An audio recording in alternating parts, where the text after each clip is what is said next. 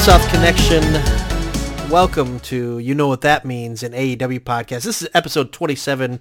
My name is Jordan Duncan. I am the host, and you might notice in my voice there is not a lot of excitement or joy. I have a pre-written statement to start our show. My co-host Andrew Reish will not be appearing on this episode. At the Jay Wamet benefit show recently, there was a skirmish after our backstage media scrum. Things were said by Matt Souza, I believe. Andrew Reish reportedly bit Matt Souza, threw a chair at Scott Criscolo for making fun of Orange Cassidy. There is pending litigation with the Place to Be Nation and North-South Connection. I am here as an eyewitness to report that Andrew is innocent of all charges. He was simply trying to save Chad Campbell's dog, and he got caught up in the melee. I apologize for having to bring you that information. However, the show must go on. And with me tonight is my co-host, fresh out of the quarantine zone, which is a lot like the Impact Zone and about as highly attended. It is Mr. Steve Willie. Steve, welcome back to our show. Oh, thank you for having me. You know, during the pandemic, clearly there's still a pandemic going on. Yeah, right. As I tested positive again this morning. But yeah, during the lockdown stage of our pandemic, I did the podcast Feeling Good for Now, and I can tell you that I'm barely feeling good for now, but I'm glad to be able to talk to another human being, which is like not through a door. I have to be honest, I'm not as diligent anymore with keeping up on COVID news. What variant do you think you have? I have I should have worn a mask when I was at All Out variant. Gotcha. So is Brett Carlson patient zero? Yeah, Brett had it a bit ago. Yep. So yeah, it could have been, it's probably GCW that I got it. Let's be honest. Yeah, I wouldn't get your blood dirtier tested. I wouldn't just test for COVID. I'd test for many, many other sicknesses and diseases after going to a Game Changer show. Oh God, I've done so well the last couple of years with being responsible, and it's just like, oh yeah, it's no one's wearing masks. No, I didn't even think about it, and it serves me right. Yeah, no, I'm the same way. Like, it's funny, Dusty, which is my wife, you know that, but our listeners might not. She had to take our daughter to an orthodontist, and my daughter had like oral surgery a year ago, so it's not just a regular routine thing. And they left, and they came back in like 5 minutes later. I'm like, oh, did you forget your purse? She's like, we forgot masks, because, at medical places, masks are still required, but we're so used to not wearing them anywhere. Like, we used to have them in the car. We used to have them here and there, and that stuff's kind of faded over time. And, that's why I guess everyone's still catching it. I got it in December over Christmas. I think it was the Omicron variant, but I call it the Spider-Man variant because it was when Spider-Man came out and everyone said, screw COVID, we're going to see Spider-Man. And then we all got it a week later.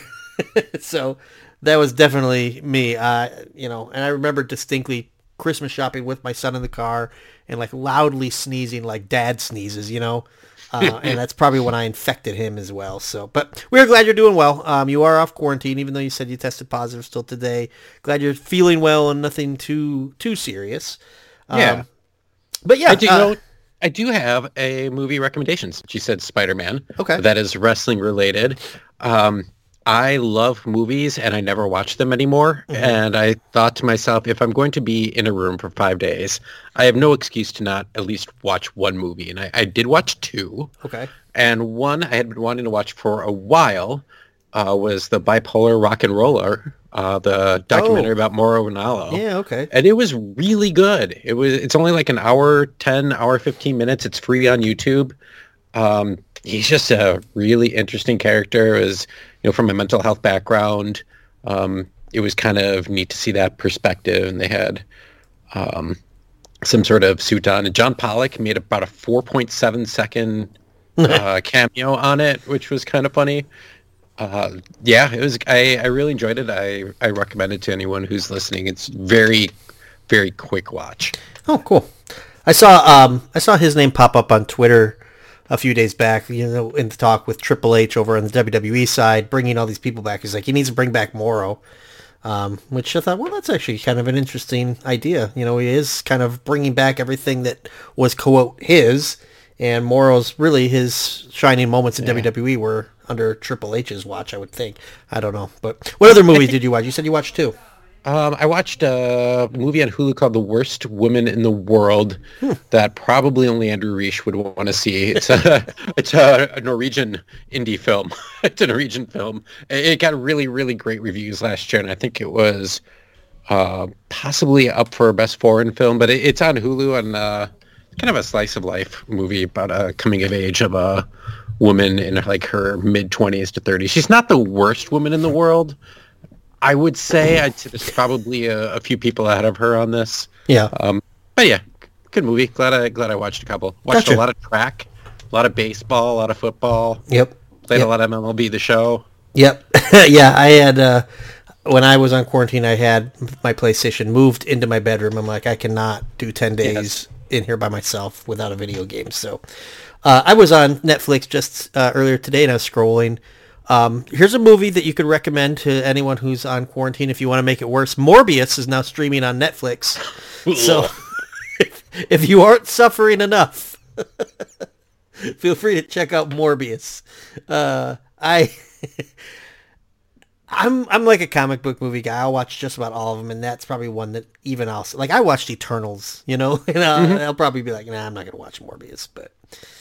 We watched the first 2 episodes of Miss Marvel, and that's a comic where I've read every single issue. I had the first one, I bought it when it came out. God, that's a really good show. Yeah, I've seen the very first episode, and I want to watch it with my daughter. Yeah, I think so too. It's a family show. It's anybody can watch it. Yeah. Of course, there's some controversy there. I've seen some controversy because, spoiler alert, she's not white, and there are some people who get big mad when characters aren't white. Just like also mermaids. An original character. Exactly. Who was made, she was made Muslim. Literally the point of the comic book. Right. I genuinely think it's people who only know the MCU and don't know comic books and think Captain Marvel is Miss Marvel. That's all I can figure out. But still, come on, man. Yeah, the comic's been around for quite... Oh, She-Hulk, I saw there was a little... Oh, it was a She-Hulk. She-Hulk came out in 1980. Yeah. Yeah, I saw people say, why is it got to be a girl Hulk? She's so woke, man. I'm like, wait till you find out about some of this stuff. I saw people, I've seen a lot of criticism. I watched the first episode of that, and I didn't love it, but I don't get the hatred towards it. But, you know, it's just, I do get the hatred towards it, but that's another discussion. You know, I know where that hatred's really coming from. Let's just leave it at that. But anyways, we are here to talk AEW, Steve, and we just dropped an episode last week because our schedule got a little wonky, and it worked out perfectly because Rish and I had a dilemma. Do we do an all-out preview show or an all-out review show? And we chose review, and I think we made the right call because there was some happenings at All Out, and of course, shortly after All Out. Now, you were there live in attendance. I know it's over a week ago, but give us a little bit of the live perspective. What did you enjoy most? What was the weekend like? What were the fans like? Just share your thoughts. Oh, man. I do have the COVID brain a bit, so there has been some that has been lost to time. Gosh, I remember the trios match was great. Yeah. Of course, like the acclaimed Swerve in Our Glory match. God, it reminded me of this. Just hear me out on this. The crowd reaction reminded me of like Attitude Era type crowds. Yeah. Where it's just like people love the Acclaimed, and we're going to put them over because their catchphrases are great, their charisma is great. This Sister Me Daddy Ass is hilarious. And it's just like, and I thought Keith Lee did a great job of trying to turn himself a little bit heel. Yep. He was in an interview I saw that he was a little uncomfortable because he's pretty much been a face constantly. Well, he's like the nicest human that's ever lived, you know? Right. When he started in Ring of Honor after he got signed by them and he was with Shane Taylor, I think they were like a heel tag team when they first started. Yeah. But that's like the only time that I know. I know that holy cow, this brain thing is real. Pete Schumacher had said, like, I know he saw him a bunch in Texas when he first started. Oh, before anybody knew him, yeah. Yeah. So, that was really fun.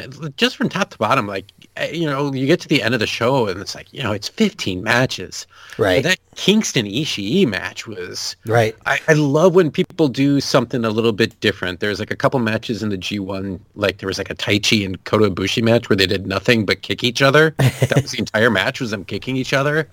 And so my buddy counted the first chop battle between Ishii and Kingston, and I think he said it was 65. Oh my gosh.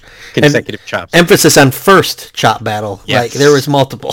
So yeah, those were the three matches that immediately came to my mind. Yeah. Yeah, I think those, specifically the two tags, I think are the ones will have the lasting memory. Like, I think the best thing I could say about that trios match too is when they announced the trios title, I think everyone and their mom said, Kenny's coming back, teaming with the Bucks, they're going to win the trios title. It was like the most foregone conclusion. And yet, in that match, there's probably 2 or 3 moments where I bit and thought the Dark Order was going to win.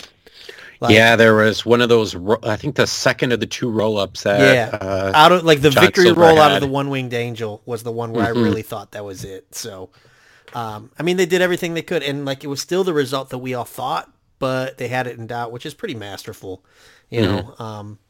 In that tag match. So the funny thing about the Acclaimed, anyone who's listened to the show knows I love the Acclaimed. I really, really like them, and I would love to support them, but I am never, ever going to buy a shirt that says "Scissor Me, Daddy Ass." No. That might rank as the most embarrassing wrestling shirt that's ever been made. It rivals the APA Always Poundin' Ass shirt. No, it's not that far. No, okay, all right, but it's the one of the worst current shirts out there, and there were quite a few of them that were purchased that day. Yeah, I bet. My favorite, and the Pro Wrestling Tees is based out of Chicago, and they had like an All Elite Wrestling shirt that was supposed to look like an L stop. Like the L train stop in Chicago. Oh, okay. Signs. Only the signs looked like the New York subway system. Oh, so it wasn't even right. Oh, man. Okay. Well, that made me think of something. I still have a little bit of COVID brain. Either that or just like old man brain. I don't know. Yeah, that's true. But you mentioned Pro Wrestling Tees, and I remember reading a story about them recently, and now I can't think of it. If it comes back to me, I'll just blurt out what it was. But so again, we just taped last week, and if you want to hear my thoughts on this whole Punk shoot work, whatever it started as, it turned into a full-blown shoot, burying the company, burying himself, sabotaging several main events.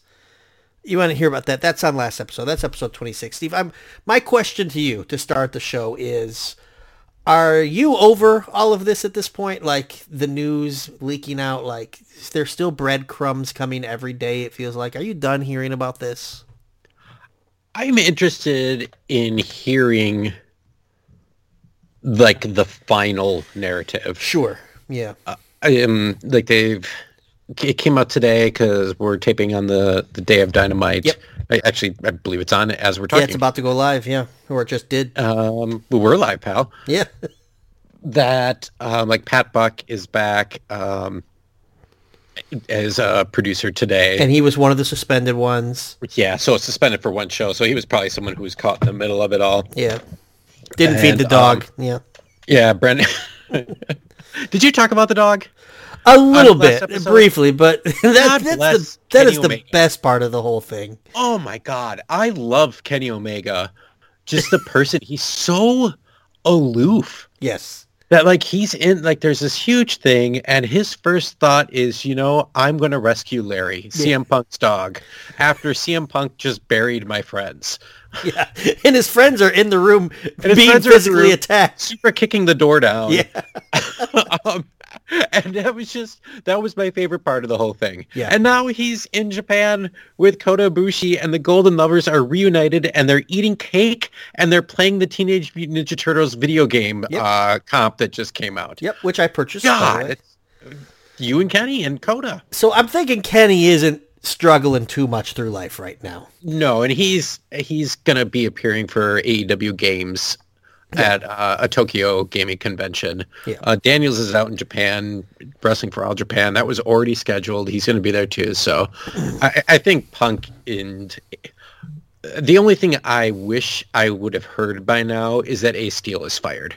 Because first of all, why was Ace Steel hired to begin with? Yeah, he's friends with that. Feels like a Punk hire. Yep. Oh, yeah, he's not exactly. I don't think he had been producing anywhere with anyone. Yeah, and just he drops the F-bomb on live TV on Wednesday, and then the whole thing with All Out, and he bites Kenny Omega and injures one of the EVPs, and well, yeah, it's a thing where there? I mean, no one's innocent in the whole story. Like people draw sides, but Ace Steel's job is literally to try to diffuse things like that. That's part of being a backstage agent, and he just poured gas on the flames. So. Mm-hmm.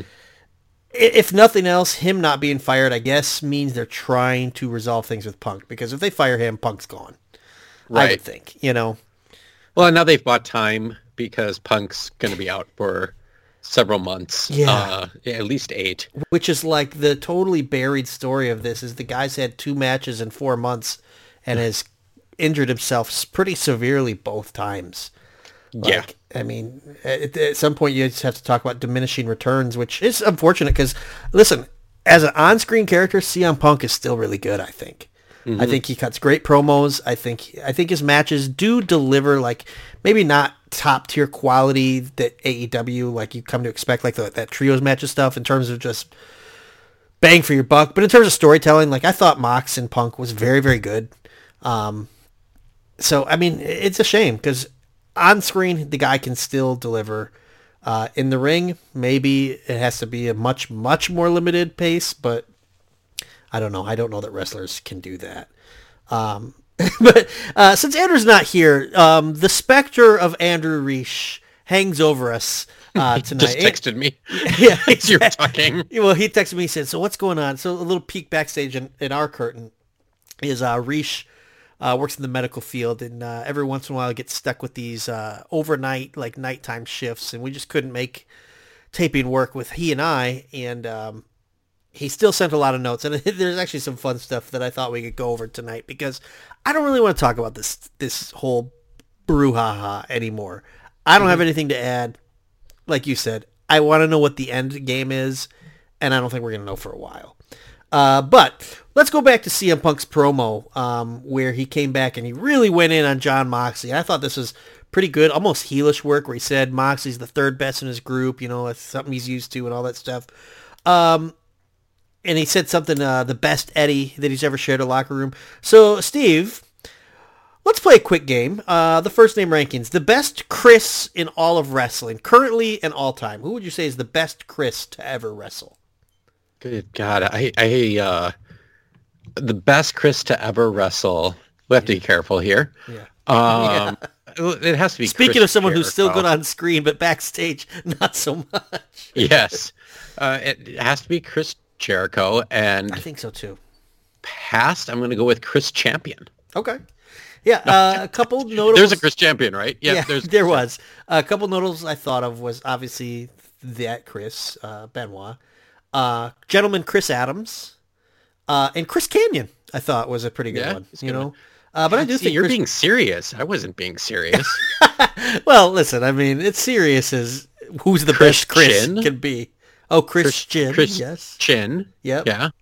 Oh man, if we open that up to like Christopher Daniels is on there. Christopher Daniels, the Christopher Street Connection. Yeah, what about the Christopher, who was the Chris from Tough Enough that got the brain damage and like... Chris Nowinski? Chris Nowinski, yep. Done the most with his life out of all those. Chris Statlander is another current one. Yeah. It's pretty good. That's more the K, but we'll allow it. How about the best John? I think that might be... Man, I think that one's a pretty easy one too. It's John Cena probably, huh? Yeah, it's John Cena. Yeah. Okay. John Daly. John Daly. He would have probably been a good golfer. John Morrison. Good golfer, good wrestler. John Morrison. Okay. How about, here's a question for you, Steve. John Cena Sr.? Rank your favorite John Morrisons. There's John Morrison, Johnny Mundo, Johnny Impact, Johnny Nitro, Johnny Elite. What's I the think best Johnny? Johnny Mundo Yeah. was pretty fun way to take that character, fitting in with the other kind of crazy Lucha Underground characters, and he was just like normal parkour dude. He fit in as a good babyface at the beginning, and he's not really a babyface character. No, And not then at all. he Yeah. did pretty good in Impact too after he came out of that. Yeah, he was their world champ for a little bit. So I thought he had a pretty good run. I also know him as one other entity, John. I think he's just John because he was on a season of Survivor. Oh, David that's right. versus Goliath. And, Johnny Survivor. Yeah, Johnny Survivor. Johnny Probst. But he did pretty good on Survivor. Like, you'd think he'd just be a big meathead, but he actually showed some pretty good strategy. And, of course, they got him out. But, you know. Steve, one more question, and then we'll kind of get into a little bit more AEW talk. Last week, Andrew and we were talking about the worst offspring in wrestling. I settled on Brian Pillman Jr. Is there a worse one? I mean, I hear bad things about Dominic Mysterio. I have to be honest. I haven't seen enough Dominic to know. I saw his turn. I did see that. I thought it looked okay. It was okay, but you could tell it was coming because he was just like, okay, like, hey, Dad, now's the time. Yeah. Dad, like, do I hit him? Do I hit him now, Dad? Come, blink twice, Dad. Yeah. But he got a nice little clothesline. There's a nice clothesline that he gave. Brian Pillman Jr. is a good one. Yeah, it's really bad. Before Forbidden Door, the show of Warrior Wrestling went long, and it was the main event against their champion Casey Navarro, and everyone just started walking out as the main event started. Part of it was Frank the Clown and Denise. Oh, the Fightful lady. Yeah, did a thing in the middle of the show, kind of an intermission that seemed to go way too long. So I blamed them, but they're coming to the ring and everyone just walks out. You know what, though? That's actually a perfect segue into one topic I wanted to talk about a little bit tonight.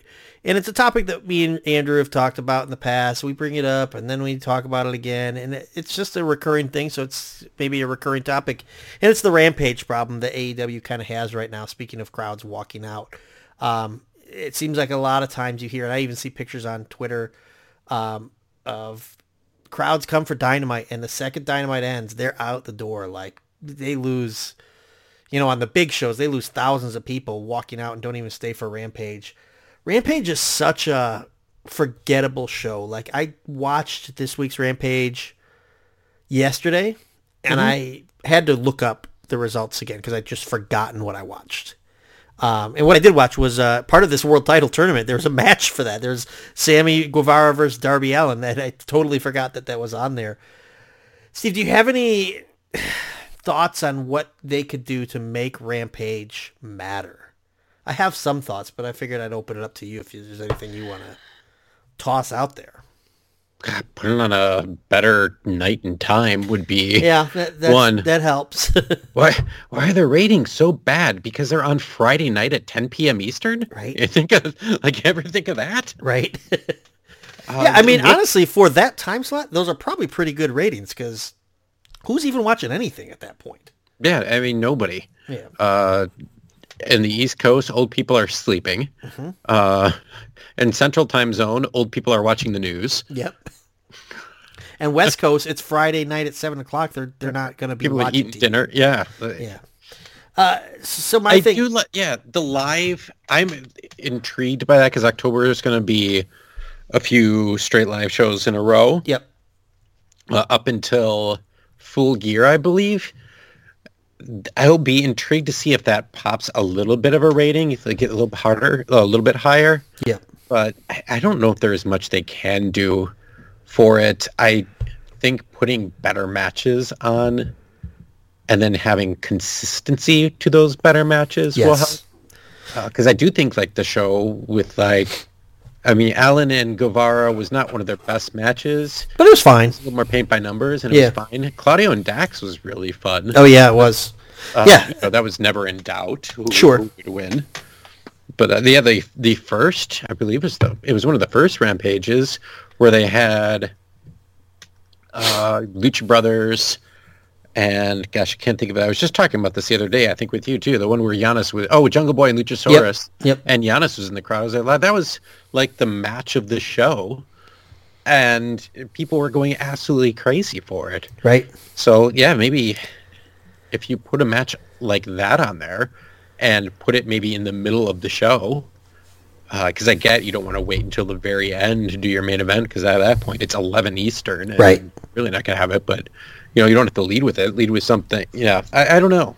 Well, having been to Dynamite Live where they taped Rampage, it's not even 11 because there's like, I mean, granted, I was at Blood and Guts, so it took like maybe because they had to take the cage down, but it was like 25 minutes after Dynamite before they started Rampage. So the we're ones I've been like at, they've 11:30. Like, they've gone pretty fast at the ones I've been at, where they just maybe Tony Khan comes out and tries to hype the crowd up and sure. go right, and they get right to it. So I think the problem that they really face is the stigma. Like when you get labeled by fans as a show that you don't need to watch, it takes a while to undo that. Like a while, and they're going to have to be watchable for a minute and be patient with the fact that they have made a good show and that still people saying, you don't need to watch it. Like it takes time. I think the only reason I wanted to talk about this tonight is I had a thought, and is because Rampage this week, and I looked up Dynamite results and I kind of compared. Now I haven't done like all the data to go back in time and look up all the results. I think part of the problem is this. Most Rampages, like you said, are taped after Dynamite, which is a problem. I don't know that they are a big enough name to just sell, hey, Rampage is in town. I mean, maybe that's a fear of Tony Khan's. But when they do Dynamites and Rampages together, one thing that Tony Khan never seems to do is book, if you're on Dynamite, you're not on Rampage. Right. It's almost like Moxley's not going to be on, but maybe you do a promo and a match on one or the other. But it's almost like if you watch Dynamite, you can figure out who's going to be on Rampage. Do you know what I mean? Mm-hmm. And it's almost like maybe it's like a trap he's fallen into that he needs to get out of. But like I think you said, I mean, the solution is really just to be patient. I don't think there is a quick fix. Yeah. You have to make stuff matter. Maybe have a title change on Rampage. Not just to change. They did that big Kenny Omega Christian match towards the beginning too for the TNA title, and that was a big deal. Yep.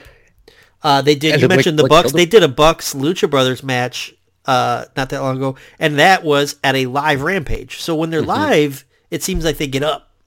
So maybe that's just the solution is,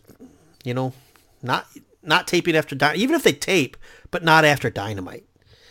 I don't know. Yeah, you can tape whenever you want. Yeah. You can tape. You can tape at Daly's place, honestly. Yeah, you can tape.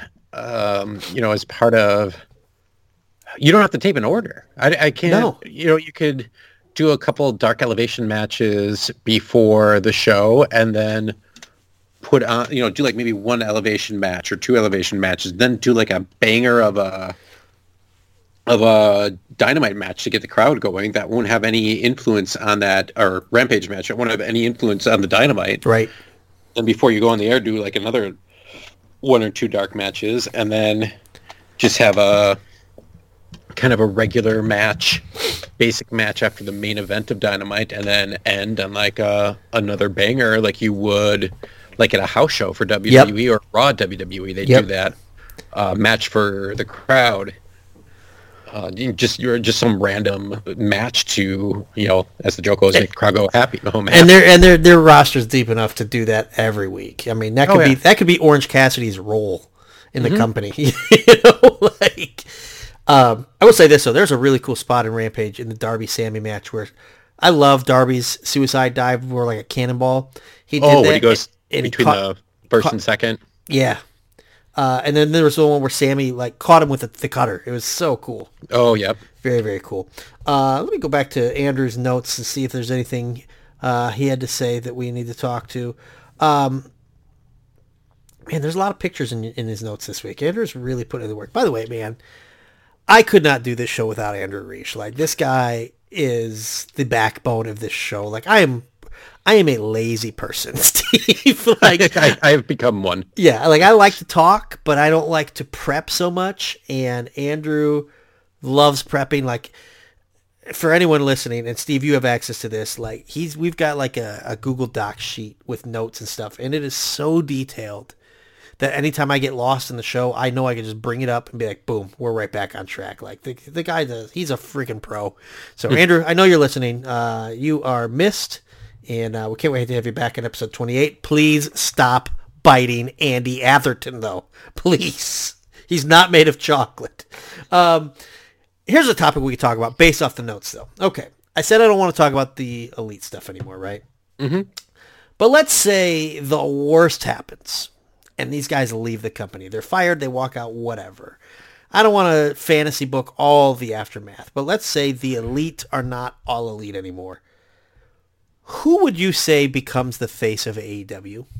Because I think right now, like, obviously they portray Punk, Moxley's up there, but I really still think that Kenny and the Bucks in a lot of ways are the face of AEW. So if they leave, who fills that gap? That's a tough question. It's a tough question because I think there's the face of the company in regards to the fans, and maybe the face of the company in regards to like the media and new audiences. Because before that would have been Cody. Oh yeah, absolutely. Maybe for both of those. He was forward facing with the Shaq match. He's did the reality show. The Go Big show, right? Yeah, Jericho is there too. Yeah. Because like you think of Moxley, like Moxley's been presented great on TV, but he's not that TV show guy. I think to the mainstream, to the media, I think Adam Cole and Britt Baker can be that face. Okay. That's a good choice. Like both good looking, both very likable people. Yeah, very personable. The story, I almost think they haven't done enough of Britt Baker in the greater community, getting her out there. Mm-hmm. Like, here's a full-time dentist and full-time wrestler. Right. Like, it's not like you have other professional athletes. Kyrie Irving is not an optometrist as well as an NBA player. He's barely an NBA player. Maybe he isn't. He doesn't chart maps either. What's that? A topographer? Not into that. But yeah, that's I think that, like, the face of the wrestling aspect could be. There's a few. Danielson. Moxley is definitely made himself, I think, the face of the company. Yeah. Paige could be one. Yep. Yeah, and we're just assuming everyone else stays because if we really went down that road, like if the elite leave, other people are probably bound to leave as well, and Adam Page might be one of them. But let's just say for the sake of the discussion, they're the only ones out the door. Where are they even going, though? Right, exactly. Well, Kenny's going to Japan to Kenny eat cake and play video games. Yeah. Yeah. I mean, like I said, I don't want to do too much of that discussion anymore. I think they'll be back. I don't know that Punk will. I think they will. But I think my answer to that, like you said, I don't think there's a clear answer because I think, like you said, Cody would fill both of those roles. I think Kenny Omega can fill both of those roles. So he's a little quirky. Mm-hmm. And he might, let's be real, I think he might come off a little weird or nerdy. Is that a fair description that's to why some I said, people? Like, kind of aloof. Like, that's why I like him. Exactly. Like, it's almost endearing to me. Yeah. Yeah. Then you have, like, the Cornettes who, like, hate it, but whatever. They can... Yeah, he just hates it to get people to listen to him. Exactly. It's just, once a carny, always a carny. Exactly. But I think...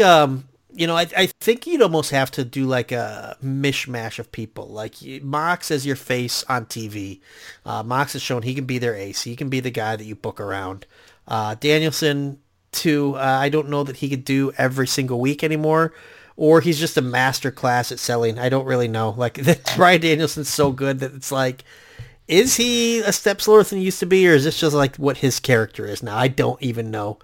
Jericho obviously has the experience there, but I think Jericho's on the tail end of his career, and I don't know that you want to promote a guy who is so heavily linked to other companies, because people see Chris Jericho, they still think, like, I still think WCW sometimes the Chris Jericho.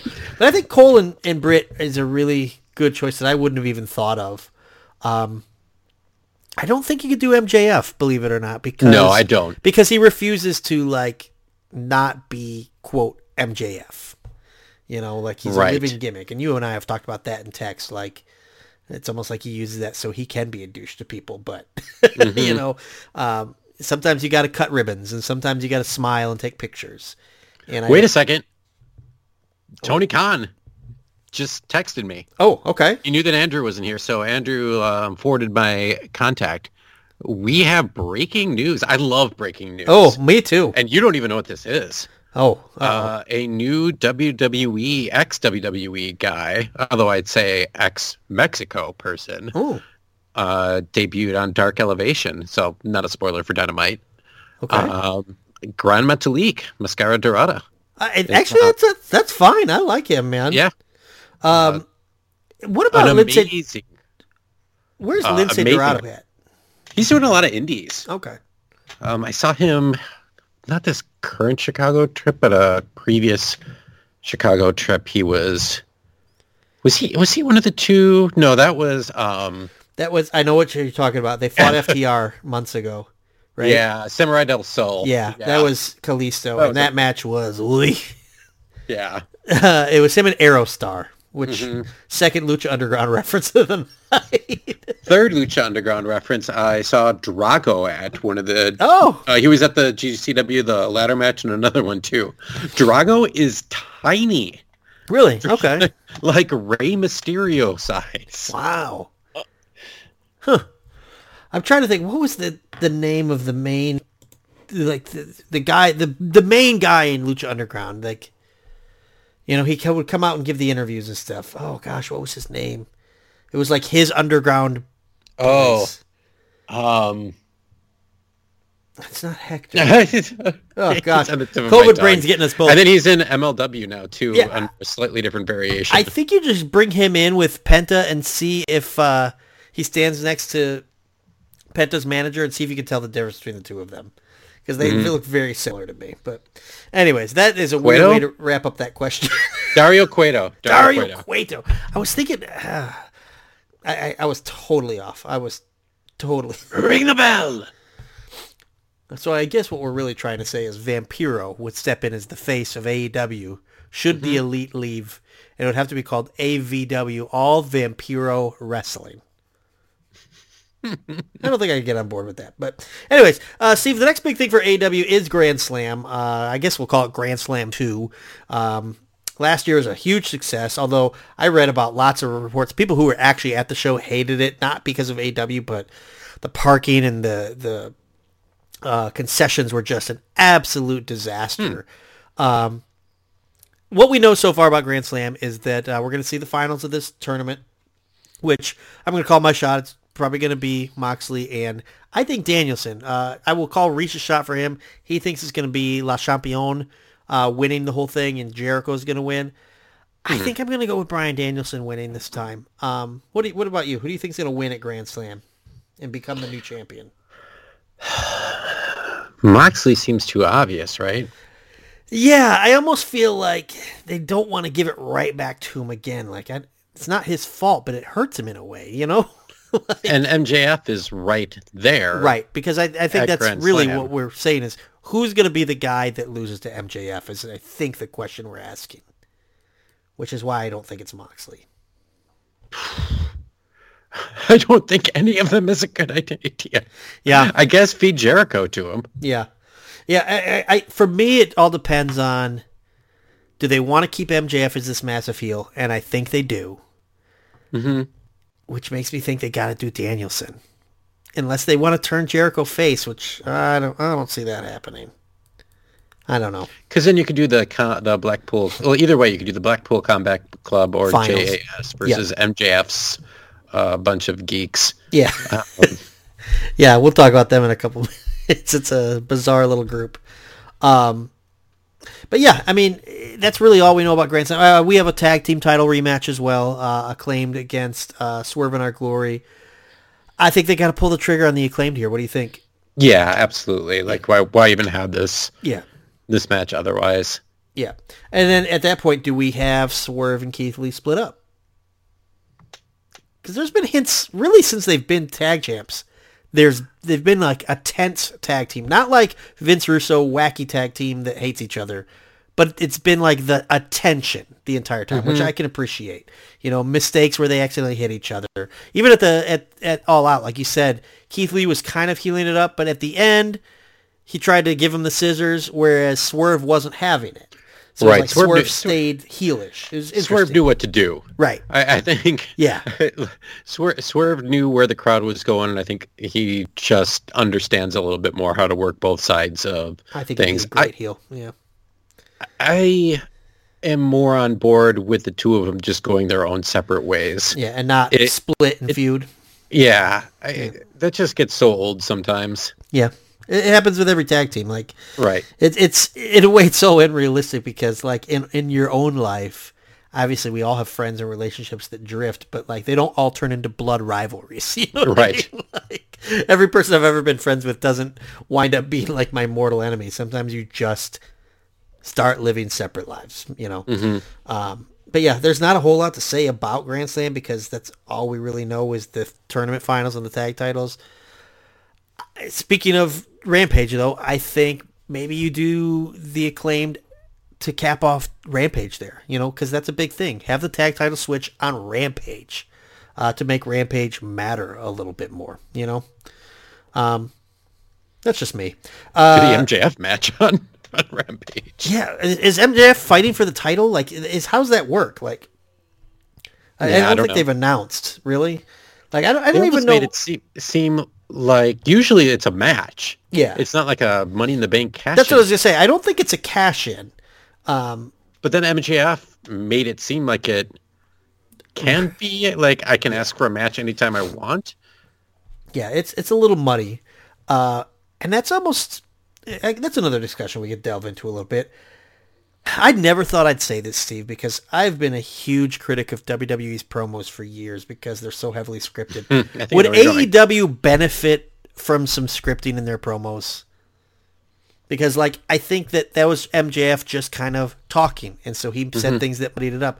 Heck, let's be real. Maybe if it was scripted, Hangman Page wouldn't have taken a shot at CM Punk all those months ago, and none of this situation would be happening right now. Yeah. Like, how scripted should they be? Like, is bullet points the way to go? Because I still believe in creative freedom. I think that's the key, but I don't know. I think bullet points is the way to go because you can, hey, make sure you cover these 4 things. Yeah. We want you to get these specific points across. You know, and then go for it. Yeah, and also don't mention Colt Cabana, please. Don't mention Colt Cabana. I think that's the way to do it, to be honest. Especially, like, yeah, you want, like, oh, Punk and MJF, like, guys like that, they can do it themselves, but then they open their mouths. Like, and MJF is notorious for it. Oh, yeah. Yeah. Like, just can't control himself. That's what I was talking to somebody on, I think on TikTok. I'm big in Wrestle Talk, Steve. I'm in the comments all over the place there. Wow. But some guy was basically saying, like, this is why Vince was right about scripted promos, and I'm like, no. I think Adam Page might have said what he said, whether he had a script or not. You know, like. I still think what Page said wasn't that big of a deal. No, it wasn't. And I think what Punk said afterwards wasn't that big of a deal. The funny thing is, if it hadn't come out online what Adam Page was referring to, we wouldn't have even known what it meant. It had to be explained to us. I thought it was just laying the groundwork for Punk turning heel when he became champion. That's what I thought it was. But anyways, by the way, on Dynamite right now, we've got Stokely Hathaway in ring with Ethan Page, W. Morrissey. Worst wrestling name in a long time? Better than Big Cass. Yeah. Is it? You think? Yeah. All right, Steve, we did best Chris, best John. Best wrestler whose first name is just a letter. Oh, I thought you were going to go with Big. Oh, I was thinking A-Train, maybe? B. Brian Blair? Oh, that's a good one. Okay, if we say it doesn't have to be their first name, just that one of their names is just a letter, Big E can get put into the Big E, discussion. yeah. Big E would fit the big and the E. Oh, that's true. Big meaty man slapping meat, Yeah, That's Big his E kind of answers stuff. that. Yeah, Big E. Yeah, I think Big E. Big E, by the way, top 10 in the PWI 500, which was released, I believe, today. Have you taken a look at that? I took a quick look. I'm taping Main Event tomorrow evening, and one of my favorite episodes is if we go over the PWI. I don't think all 100 are out now. I did see the top 10, and I think number 25 was AJ Gray, who's one of the independent champions. But I love just seeing Scott Criscolo just lose his marbles. I think he'll be okay with the first couple. Roman Reigns is number 1. Okada's number 2. I agree. Yeah. Punk is 3rd, which is a choice. He's had like 7 matches and he injured himself in one of them. 2 of them. I have to find out when the dates are, because Right. there's a year period and it's Right. not January to January. Right. I mean, Punk's only been here. September's only been here a year at this point. So Right. I've got the list in front of me, so I'll just round out. 4 is Hangman Page. So number 3 and number 4 really going at it recently. Bobby Lashley 5, I have no problem there.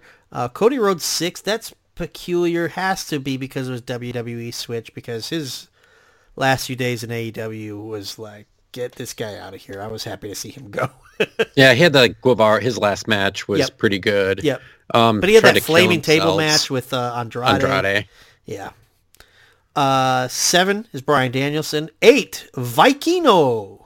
Do you know Oh, Vikino? Elijo de Viking. He's I think he's AAA. He's super high flyer, like a Ray Phoenix. Yeah, I've heard very, very good things of him. Yeah, I just haven't seen much of him. I've been watching 2005 Dragon Gate and the 1993 yearbook from Brad Woodling's copy from Good Old Will. All right, good old Will in Texas, man. Yeah, shout out to Will. I know you're probably not listening, but Yeah, I tried to find him, reconnect with him about something. I can't remember what, but his Facebook's long gone. I didn't know that. Yeah, I don't think he unfriended me. I think he just deleted it. That's probably. So He's on Instagram. He just posted a while ago. I'll have to find him on there. Yeah, I'll Good old Will. Yep. Number 9 on the list, as we just mentioned, Big E, which I think that's a fine choice. Feels like it's been a while since he got injured. I don't really follow stuff like that. I'm sure he's got. I don't know if he's ever going to wrestle again. Really. I Is it that just bad? don't. I think it's that bad. That sucks. That really sucks. And that's the thing too. Like, it sucks for Big E, and it also sucks for, is it Madcap Moss that did it to him? Yeah. Because like people are gonna crap on that guy, and it's just like, I saw it. It was not a dangerous spot, so to speak. It was just a thing that probably is done 20, 30 times a year, and people are gonna crap all over that guy. Speaking of people getting crapping all over somebody, number 10 was Jonathan Gresham. So he jumped up 10 spots. Breaking news, Steve. Hang on. Breaking news. I just received a text. Uh-oh. My son Isaac was in the room overhearing some of it, and he's texting me that MJF should have been number 1. So the PWI Pro Wrestling Isaac has MJF at number 1. So we've got a competition is looming for Pro Wrestling Illustrated versus Pro Wrestling Isaac. My son Isaac, huge MJF fan. So, but yeah, Jonathan Gresham goes from 20 to 10. It was kind of like a mocking point of him, is that he pointed out his PWI ranking to Tony Khan. So he's just got more fuel to demand a push, really, when he comes back. If he comes back, he will come back. But that's the top 10. What would you say is the most notable omission there? I think the obvious one is Moxley. Yep. He And could Seth be- Rollins too, probably. Really? Ooh, Seth. Yeah, Like, Seth I'm not Rollins, a huge Seth Rollins guy, but into the world of kayfabe, Moxley and Seth Rollins probably the 2 biggest ones, huh? Yeah, I'm maybe Jay White for No, Osprey. Oh, yeah, duh. Yeah, Will Osprey is. I mean, again, it depends on where the quote unquote year is, but God, he's been killing it this year. Yeah. And I mean, PWI, I think, still factors in like win-loss record too. So, so I guess maybe like if it covers like the Cody Rhodes WWE thing, like those are all losses for Seth Rollins. So that might be his omission. I don't really know or care that much. I used to love the PWI. Like, I used to love getting the whole issue and going through it. Like, I have a friend, shout out Nate Matson, who's appeared many times in the PWI 500, sometimes as high as, like, in the low 200s, like 220 or something like that. Yeah. Just very cool to see some of that recognition. Fun fact trivia, Steve. Do you remember the very first PWI 500 number 500 entry? I remember this. I will give you a hint. He actually got a job with the WWF based off of this. Not so much based off of this, but Owen being Hart? number 500 gave him some buzz, and the WWF brought him in a very similar gimmick to what he was working on the indies. The Boogeyman. Not quite. It was the Garbage Man, also known as Duke the Dumpster Grossi. Amazing. That's like my one wrestling tidbit that I'm like, I can't believe I remember that. And in fact, I probably have it wrong. But I'm pretty certain the first ever PWI 500, he was number 500. So if you're listening, number 500, Triple H might be calling. Who knows? That's all I'm going to say. Steve, something we love to do on this show. Games, baby. We do love games. We do love rampant speculation. So why don't we do a little bit of both? What would you like to do first? Games or some rampant speculation?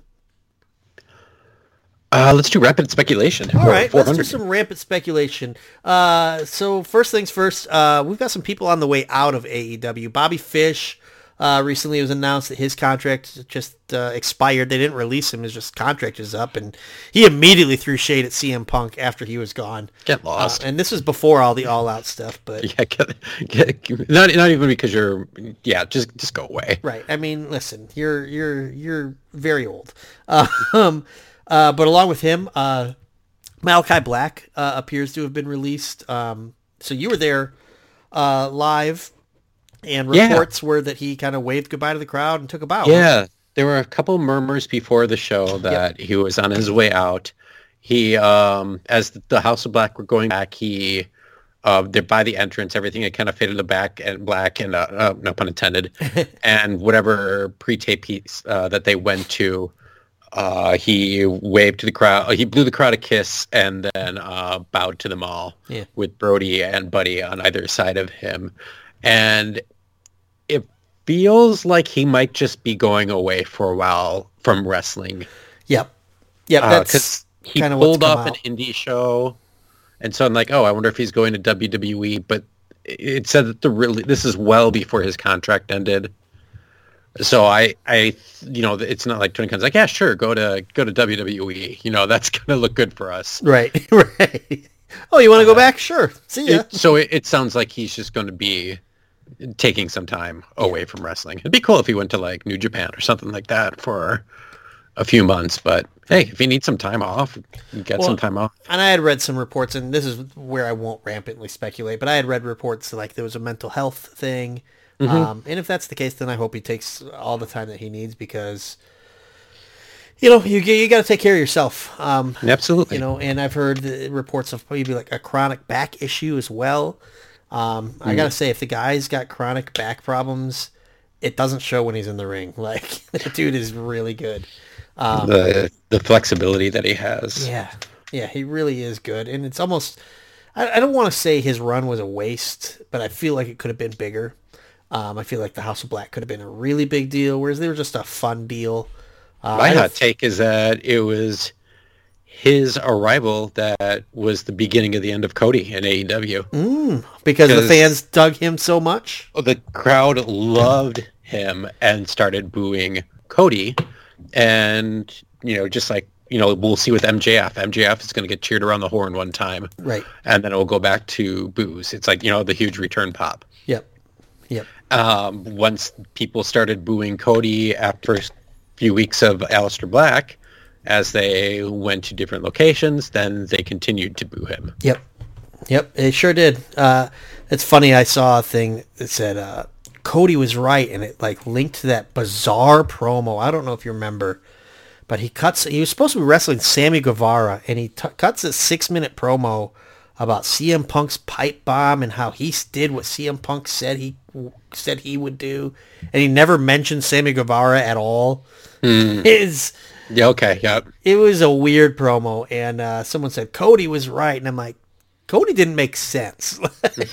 There's no need to go rewatch that promo. It just didn't. It was such a bizarre, self-indulgent promo, and that was when I was really like, Cody can go now. Like, I don't miss him as an AEW fan. No.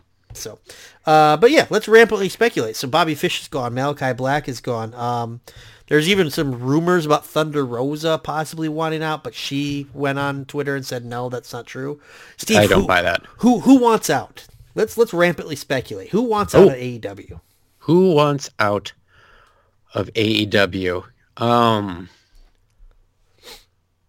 think some really... I got a real juicy one. Okay, go ahead. Tony Khan. He's done. Football season started. The Jaguars look good. He's out. Who just hasn't been on the show much lately? How about the Wingmen? Everyone but Peter Avalon. Yeah. Hey, we're gonna bring up the Wingmen in one of our games, Steve. Uh-oh. Yeah, it's gonna be a lot of fun. So, yeah, there's not a whole lot. Like we did a lot of rampant speculating last week with the Punk Bucks thing. We could rampantly speculate there, but I feel like the entire internet has done that at this point. Oh, I've got a thing we could speculate about. How many people do you think Ace Steel has bitten in his life? Maybe it's part of his when he was a trainer. Yeah. Maybe he bit both Punk and Cabana. Maybe that could be what brings them back together. Right. They share bite. I mean, Scott Colton. Steve. Yes. What if this isn't really like people want to blame Tony Khan? They want to blame Hangman Page. What if this is Netflix's fault? Do you think Ace Steel watched Morbius that night? It was like real vampire-y. Do you think this is Jared Leto's fault? Most things are Jared Leto's fault. Yeah. From My So-Called Life to just everything, pretty much. I mean, if we rank worst Jareds, is he at the top of the list? Well, no, it can't be. Jared from Subway. Yeah. He's number one.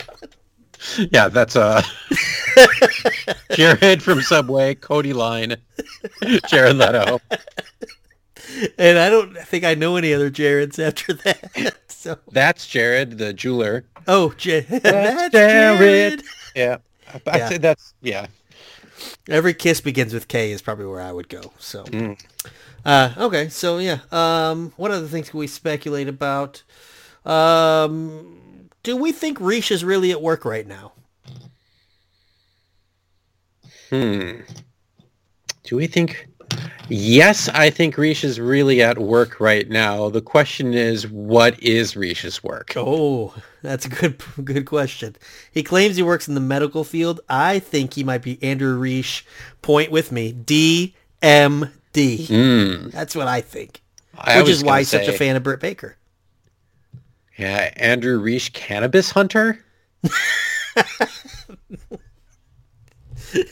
I don't know why that popped into mind, but here we are. I mean, it makes sense. You know, Andrew, you got some explaining to do. He'll listen when the episode drops. He'll text me with the truth. The truth. Oh, I got another text from Tony Khan. Oh, no.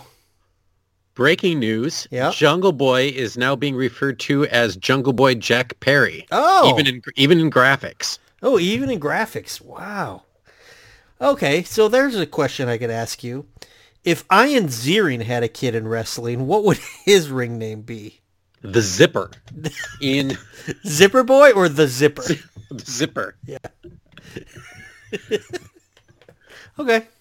Ian Ziering, I don't think has any kids. I say I don't think. I have literally no knowledge of if he has children or not. Like, he could have 30, and I wouldn't. No.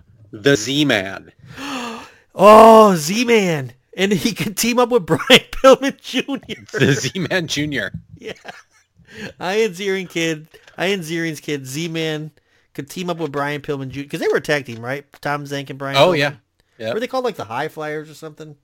I just think they were like those random thrown together teams. Like, wasn't Marcus Alexander Bagwell thrown with someone at the beginning too? Yeah, he won tag belts with like 5 people he was thrown together. Yeah, he was with Scorpio. He was with... Well, I mean, Scotty Riggs. I think it was the Yeah, Patriot Too in Cold WCW Scorpio he around was then. with. Yeah. Yeah. Fun little Z-Man story. It's not really a Z-Man story, but his name, of course, was Tom Zank. When I was growing up, my cousin Jennifer, I think it was my cousin Jennifer, she dated a guy named Tom Zank. And, like, they called him Tom Zank. They didn't just call him Tom. They're like, hey, where's Tom Zank? And, like, for a while, I was like, is it really Tom Zank, like the WCW guy? But I didn't want to ask, and then I met him, and it was not the Z-Man. So I was really disappointed. Well, they call him the Z-Man. Tom Zink. Tom Zank. Tom Zank might be the most obscure name we've mentioned in 27 episodes of this show. So, Excellent. yeah. I wonder if he's still alive. He ended up being really bitter earlier on in this episode. He ended up being really bitter, right?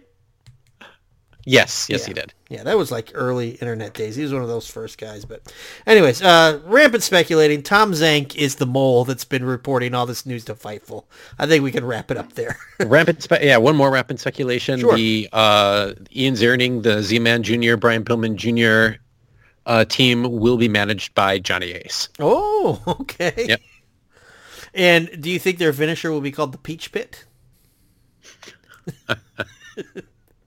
That would be great. The Peach Pity City? The Peach Pity City. That's where I was going to go too. Yeah. All right, Steve. Should we go into some questions? Well, I've got a game we could play. Oh, sure. Let's do a game too. So there's a game that I played with Reach once. It's sort of like, I don't like to drop the F-bomb, but, F, Marry, Kill, you know that game? Oh, yeah. I remember this episode. Yeah. So it's called Push Book Release, and I came up with a few different things for you. Game. Yeah, I've got singles wrestlers. I didn't come up with any women options, but I've got 4 for you, okay? So, Steve, Push Book Release. You've been handed the book. Tony Khan wants out, as heard here first. I broke that news. Tony Khan sells the company to you for a song. You're in charge of the booking. You get to push one of these guys. You get to book them. They're still on TV, and one guy's got to go. Singles wrestlers, Orange Cassidy, Ricky Starks, Ethan Page. What do you do, Steve? It's tough. Push, book, and release. Yeah. Orange Cassidy is one of my favorite dudes. Yep. But I'm going to push Ricky Starks because that is just where he's at right now. He's on the up and up. I agree. He's got that great look, and he's starting to come to his own. I'm going to book Orange Cassidy because he can be anywhere on the card. Yep. He can lose. Yep. He can lose. It all out. He just came out to look at Pac for a while. And I'm going to unfortunately get rid of Ethan Page because he just is lost. Yeah. And I was hoping when Scorpio got injured that he would have a little bit of a singles run, but now it feels like he's going to be the fourth, biggest person in Stokely. Fifth, I think the Ass Boys are going to be ahead of him. So what's weird is, we're taping live, and I'm kind of picking up Dynamite on my screen, but I can't hear it. MJF was cutting a promo in ring by himself, and I switched off my phone. I went back, and Stokely's group was in the ring, but MJF didn't appear to be there. So yeah, is it just is it like a marriage of convenience type deal, or was it just like a one-time thing, and then right? Just to bring MJF in. Yeah, because last episode we went person by person to see if it was an upgrade or a downgrade from the Pinnacle. And it was a little bit of a push, like Wardlow's better than W. Morrissey, which does the W stand for Wardlow? That's why he can't use his name. Oh, it looks like they are together. Okay. I just accidentally saw something. Okay. All right. Well, that makes sense then. Because MJF always, he can never run by himself. Right. Yeah, no, that makes total sense. I think if he's going to be like the douchebag heel, he should have a group that can, fight his battles for him. Yeah, even in MLW and such. But, yeah, I'm with you, though. I really, really like Ethan Page. And even having seen him, in Evolve, even just, his physique, he's really put in the work to get better. And, he's just never been given that time in AEW to really spotlight it. So I'd almost release him because I think it'd be better for his career, if he could go back to the indies. But yeah, I think I'm with you. Push Ricky, book Orange, release Ethan Page. And that hurts me because I love Ethan Page. But business-wise, I think it's right. Let's go with some tag teams. And one is not an official tag team. But with Malachi Black leaving, let's assume that Brody King and Buddy Matthews stay together. So Brody and Buddy, the best friends, Chuck and Trent, and 2.0. Push book release, Steve. Okay. This one's a little tough for me. I think I know where I go, but I'm not sure. I'm going to do an end around here because I'm going to be a little sneaky. I'm just going to book best friends. Okay. I think Chuck Taylor... Well, Chuck Taylor once made fun of me. I'll tell you that about being another time. Yeah, it may like hurt my feelings. Oh. I'm going to let go the House of Black. Okay. But then when Buddy Matthews isn't looking, I'm going to sign Brody King to a big deal and just give him Monster Seals. Perfect. Push. Okay. And then I'm going to push 2.0 because I think they've been really funny. Yes. And they've always been good on the mic. And they've never, ever, ever, ever had a chance to prove themselves. Right. Like, I can't think, as I wrote these down, I can't think of the last time I saw them in a standard tag team match. Chikara? Yeah, honestly. Like, even in AEW, I don't think they've ever just been... I'm sure they've had a match with just them, but it was Garcia, right, when they started, like, and they were doing trios. They were with... Yeah, they've always been henchmen, you know, but they're so good at it. Like, yeah. Okay, that's a really good choice. I think I'm with you there. Let's talk about Buddy Matthews for a second then. So you'd be okay with releasing him. I have some interesting thoughts on him. I think he does everything just right, and he has an imposing look and stuff, but like is he just like a wrestler who's like, I'm a wrestler, and there's like just nothing else to him? Is that a fair assessment? Yeah, there's never been... Well, because he was in NXT was when we really first started seeing Blake him. and Murphy, right? Right, and like with Alexa, and then Alexa left, and it was still the two of them. Yep. Then wasn't Blake with that like right-wing gunner dude for a while? There's like and then Buddy Matthews went up to the main roster but did nothing. But then he had like a little bit of a run on 205 Live, but no one watches 205 Live. Right. So, and I think he was like a Seth Rollins goon for a minute. Mm-hmm. But yeah, he's just like... There's some guys where it's like, man, people are missing out. Like Ethan Page. I feel like AEW missed the boat on him. I don't really feel like AEW missed the boat on Buddy Matthews. Buddy Matthews could be like on NJPW Strong. Yes. And too much. Like, for some reason, they're booking like the Factory on there lately, and like put Buddy Matthews on there and have some matches. Yeah, I also don't think he fit in the House of Black when you got these two like dudes that are tatted up from head. Yeah, he has no tattoos that I noticed. You could just like paint his face, and he's basically Stu Grayson too. Right. Yeah. Like a hot take. Dark Order might have been a better fit for him. Yeah. Like, because he could do that, jump in like Johnny Hungy, jump in and hit moves like really crisp and fast. He could do that really well. Mm-hmm. But a lot of guys in AEW can do that. So it's like almost like, you know, if you miss him, oh well. So, okay, good. I'm glad we're on the same page there. But you mentioned the Nightmare Family, and you also mentioned the Wingmen. So, Steve, your next choice is you've been handed the book Jobber Stables, book release, the Wingmen, the Trustbusters, and the Nightmare Family. Do you need me to pull up the who's Nightmare in any Family of these anymore? groups? I honestly don't know who's in the Nightmare. I know it's a Kamaroto, QT Marshall. Oh, the Factory, you mean? Yeah, the Factory. The Factory. Yeah. Okay, yeah.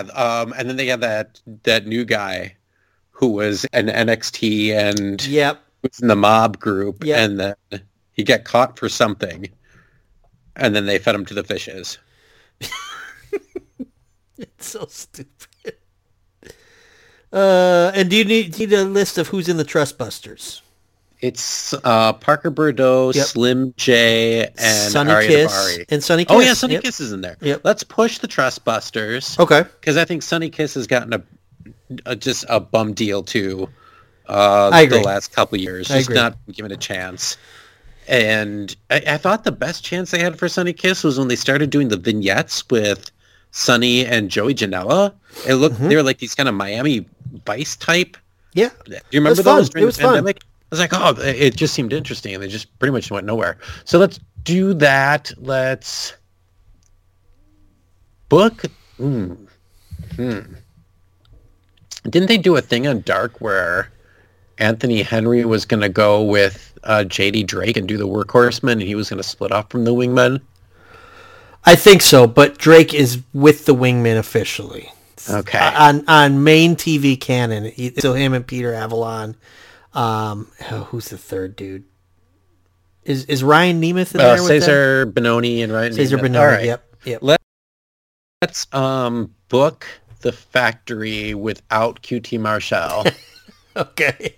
I think the three of them with like the Cole Carter dude, Nick Hamaroto, and sure.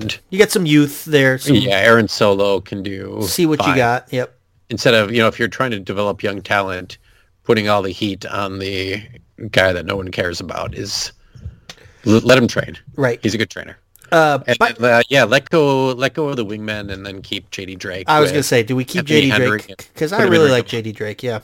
Yeah, put the two of them in Ring of Honor and do some tag stuff with them. So I looked up, I wanted to make sure we weren't missing anybody. Apparently there's someone in Trustbusters named Jeeves K. Oh, it's some Ring of Honor guy named MSK or VSK that I've never seen before. Yep. And he's like their butler or something. Okay. So yeah, that's going to be a jobber comedy. I don't think he's wrestled at all in the company. So, but he's a part of the group. So I wonder if he even has an AEW contract. So you wouldn't have to release him. I don't think he's contracted. But yeah, I don't know. Interesting. So I lost my list. I have one more for you. Oh, okay. One more, and then we'll do a fun little exercise. We'll get into some questions, and we'll get out of here. Steve, push book release former WWE talents. Okay. Miro, FTR, and Pac. Oh my God. This is probably the hardest one, I think, because you got to get rid of one of them, and I wouldn't release any of them. But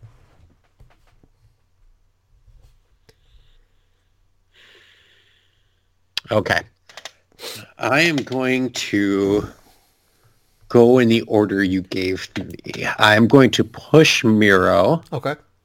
I think he's on the precipice of getting somewhere with this character. Yeah.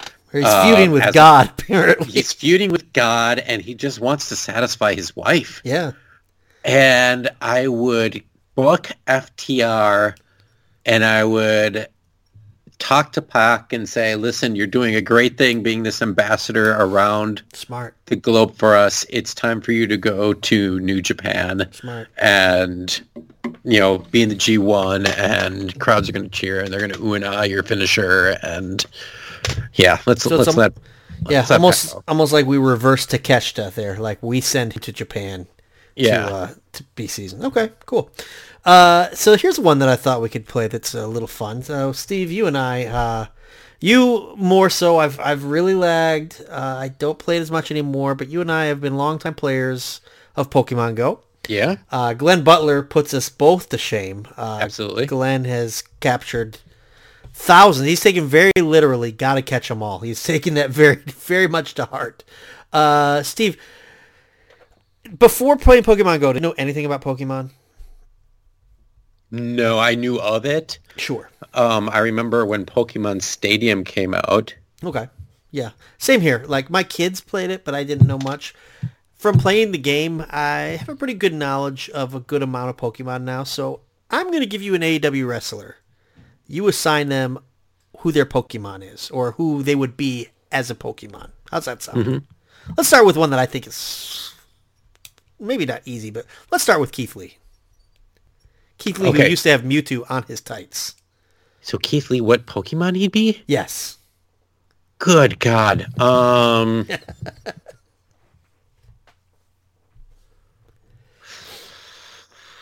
This could be hard. Mm-hmm. I'm going to bring up Pokemon Go and look at my Pokédex. Yes, I'm doing that right now. I wanted to think maybe like Ursa Ring or something. Oh, the big tree. That's the big bear. Yeah, the big bear, like bear tick, maybe. Oh, there's Pancham, I think his name is. There's Ah, that's a good one. Yes. whatever the evolved version of the panda is, Yeah, that's like the big brooding fighting panda. but still very huggable. Yeah, yeah. I mean, bear ticks or Ursaring's not very huggable. He looks ornery. No, he, And he looks Keith like Lee he's in a is claw. not. He looks kind of like a bear cat. Pangoro is the evolved version of Pancham. Pangoro. Okay. He's got a little mean. He actually kind of looks like Keith Lee, actually, to be All honest. right. Perfect. So that's what we're settled on, Pangoro for Keith Lee. Mm-hmm. All right. Next one, and I have an answer for this one. I'll let you think about it for a sec before I share mine. Malachi Black, even though he's officially, out the door. Well, I guess it's not official. Out the door. Malachi Black is a Pokemon. Malachi Black as a Pokemon. Yeah. Yeah, going through the old Pokédex here. Yep. I'm thinking Gen 1. Okay. Cophacagus is a little too... I'm going to go through Gen 1 here and then see... Okay. Try to guess who you're thinking. Okay. There's a couple, actually, that I think could work, but one that I think works a little more. Oh, Hitmonlee? I was thinking Hitmonchan. Yeah, because Hitmonlee has that... the kicks, the spinning the kicks. kick, Yeah. just like... What's the name of his finisher? That's Yeah. basically that kick right Fade to there. Black, I think, is what it's Yeah. called. The one I had in mind, though, was Abra. Because he's always, sitting down almost in, like, crisscross applesauce. Like, Oh, yeah. he's got a little mystical, eerie type vibe to him. I think Abra as Malachi Black could work. What do you think? That sounds good. Or we could do like Alakazam if Malachi Black comes back with spoons for some reason. Malachi Spoon. Here's one that I did not even think about, but I just wrote it down. John Moxley as a Pokemon. Who's the most violent, bloodthirsty Pokemon? It's tough. Yeah, someone's got to be Machamp, obviously. It's, literally a wrestler. Yeah, yeah. I was thinking maybe like Wardlow for him. Yeah. Well, Brock, if we go WWE, Brock Big Lesnar. steel Yeah. dude. I mean, Moxley's hard. Maybe Groudon, the big red legendary guy. Oh, yeah. Because he looks angry. He looks like he Yeah, just wants that's to what I'm trying to think of. Is like someone who looks real pissed off. Who just wants to fight? Can you search by I mean- name in the Pokédex? For Keith Lee, we mixed Spiritomb, which looks like Spirit Bomb. Oh, that's a good one. What about Lucario for Moxley? That's a good one, too. Yeah, Lucario just likes to fight. I don't know. I think we're alienating all of our listeners, but I'm enjoying this quite a bit. All right, we want to move on. I don't Girder is... Hacksaw Jim Duggan is Girder, because Girder's... Oh, yeah, he's literally... Yeah. He's made of 2x4s. Yeah. Darby Allin. Is he Cubone or Marowak or... Oh, yeah, he could be Marowak, because Marowak's got the little... Yeah. He's got the little club. Yeah. Marowak's got a little... That could be like his skateboard, his little bone. Yeah, that one worked pretty good. I've got a couple more. Stokely Hathaway. Wow. Yeah, this is really hard. I know. It's fun, though. One thought that came to mind for Stokely Hathaway when I picture him with that evil grin is Gengar. Mm-hmm. Like, otherwise body shape doesn't fit, but like just the evil grin, maybe. Snubble, the peak that's bulldog, a good who's one. kind of got like a little sneer on his face. Yeah, that's a good one, too. And like if you press on him, he is just talking. Yep. Probably not Miltank. Which is the cow with his udders hanging right out. Yeah, there's a couple good choices for Stokely. Oh, how about Loudred, who just likes Loudred is a good one. The big voice Pokemon. The big box-looking one, yeah. All right, I've got two females. Jade Cargill as a Pokemon. Machamp. That's my Machamp. There's the right Machamp. there. Perfect. And the last one I have is Thunder Rosa, because I think there's a very correct answer here. And think Thunder Rosa when she's like all out in her gear. Mm-hmm. I'm picturing, and I'm going through. Yeah, go to number 272 on your Pokédex, Steve. And tell me if that's two on the nose with the sombrero. I don't know. Oh yes. I was actually thinking of Ludicolo. Yeah, Ludicolo with the sombrero. I don't know. I put Thunder Rosa and I couldn't think of anything. I'm like, well, Thunder Rosa with the sombrero is a Pokemon with sombreros. So it's not a bad choice. What do you think? There you go. Speaking of which, I opened Pokemon Go. There is a wild Stuffle right in my bedroom. So a little stuffy. Yeah, I need to address that real quick. Steve, are we ready for some questions? I am ready for some questions. All right. This is mine and Andrew's probably our highlight of each episode. I don't know if people get a kick out of this, but what I do, Andrew writes these questions. Every once in a while I'll throw some in, but I purposely don't read them until I get on the air because I like to just kind of be shocked by them. First question from Andrew for us is, if interim AEW women's champion Toni Storm gets injured. By the way, do you think they made the wrong call with Toni Storm winning? Should Jamie Hayter have won that belt at All Out? I wanted Jamie Hayter to win the belt because Toni Storm was too obvious. Yep. And I do think Toni Storm would have beat Thunder Rosa. Yep. I think that's where it was set to go. And the crowd got behind Jamie Hayter, I think, because she's an underdog. Yeah, and she's just kind of been there.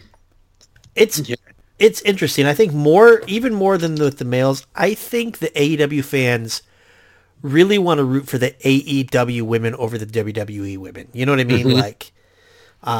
Like they don't mind Toni Storm, but like Chris Statlander and Jamie Hayter, I think the two of them, if Tony Khan really got behind them, I think they could really do something for the women's division. But the question itself was, if interim AEW women's champion Toni Storm gets injured while Thunder Rosa is still out, should we crown an interim to the interim champion? Yes or no?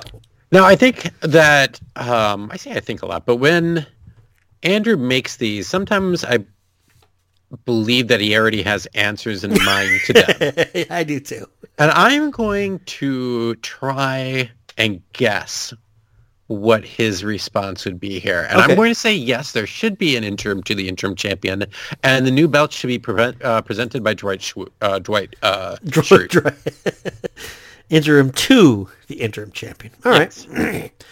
We've got a couple Trustbusters questions. This is a really heavy Trustbusters episode. I still haven't seen the Trustbusters in the ring, I don't think. The way I describe Parker Boudreaux is like in the WWE video game, like if Brock Lesnar wasn't on it, but you wanted to make Brock Lesnar yourself and you screwed up the tattoos really bad. That's what Parker Boudreaux looks like to me.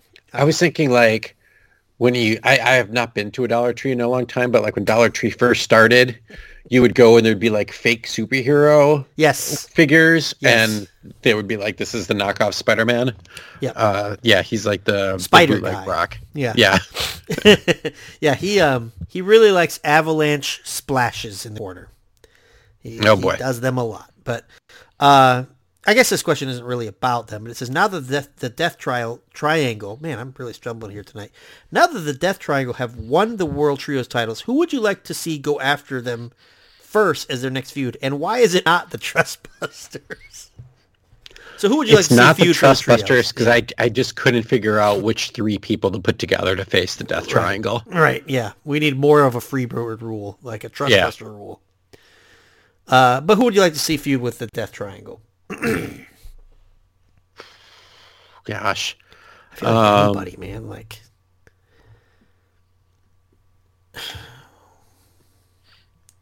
I wouldn't mind. Maybe the Blackpool Combat Club could be fun. Yeah, because that's one where, like, I think one of them is going to win that title, Moxley, or I almost said Jericho or Danielson.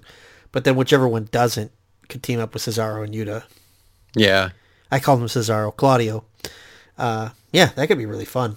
I think if you wanted to, you could just keep running with best friends too. Yeah, if Garcia sticks with the JAS, maybe Garcia and 2.0. 2.0. Ooh, that'd be really fun, actually. And that would be a way to showcase 2.0 and be like, these guys can actually wrestle too. Because it seems like not only have we never seen them in a standard match, like the matches they're in are like gory, bloody brawls. You know, like can they actually wrestle? I trust that they can, but I have no evidence that they have. So, do we want another Trustbusters question or no? No, we can skip this. Okay, good. Skip this one. Because I don't know the answer to it. Okay. Since AEW named one of their shows Blood and Guts after an offhand comment by Vince McMahon during a conference call, should they have a new show titled Cease and Desist after threatening legal action against WWE for potential tampering? No, because that was already a gimmick the Bucks used in Ring of Honor after they had a cease and desist on Too Sweet, which is why they had the lived one sweet. Yep. I think that they should maybe have a show or a gimmick match called Developmental. Since Triple H kind of, they beat Developmental. Like, By the way, I guess NXT is back to black and gold again. I don't know. Yeah, I mean, you can't call it NXT 2.0 for ever.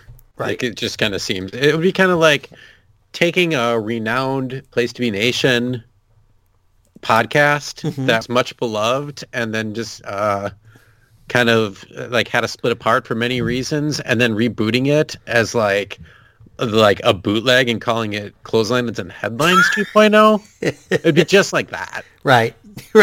Yeah, nobody would ever do that, though. No. Steve, there's a question for you. Ooh, okay. Yeah. If I told you that Place to Be Nation's main event would potentially outlive Being the Elite, would you believe me? Well, we've already had Outlive Being the Elite because we were there years ahead of time. Yeah, that's true. If Aubrey Sitterson couldn't kill main event, then Ace Steel's not going to kill Being the Elite. So I think I think why can't we both live on in perpetuity? That's true. When is Being the Main Event going to start becoming a YouTube show? When the four of us start looking a little bit better. Listen, as someone who's seen a lot of wrestling podcasts like on YouTube, doesn't stop a lot of people, Steve. Oh, yeah. That does not stop many people. Steve, staying on you as a topic here for a second. And last time you were on the show with us, you mentioned because of the change in the economy and inflation and stuff like that, a lot of wrestling promotions have been using doors for table spots instead of actual tables because doors are cheaper. So could the Young Bucks say under oath that they were just practicing a table spot when they kicked down CM Punk's door? Ooh, that's a good...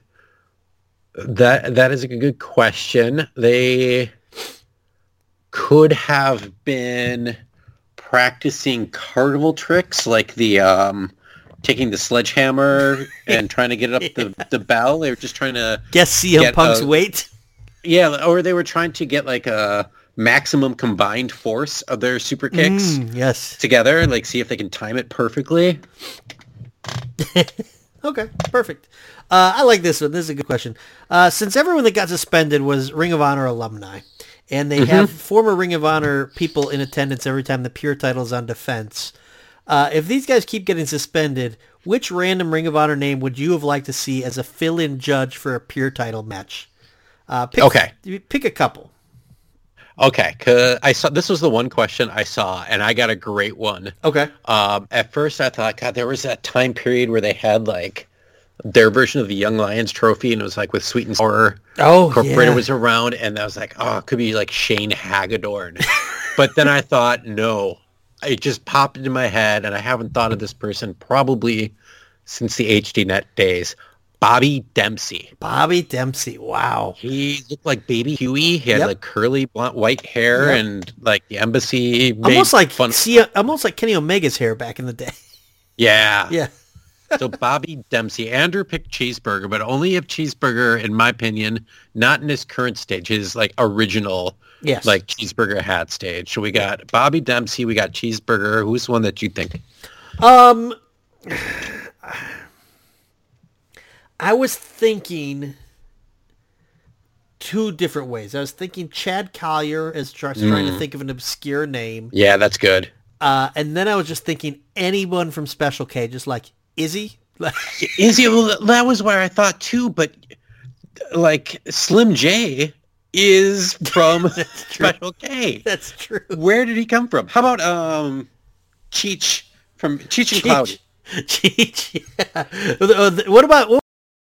What was the Christopher Street connection? What was their names? Yep. Yeah, I don't remember their names. Oh man, or There was the Backseat Boys, Trent Acid, maybe. Trent Acid. Yeah. Both of the Backseat Boys are dead. Oh, okay.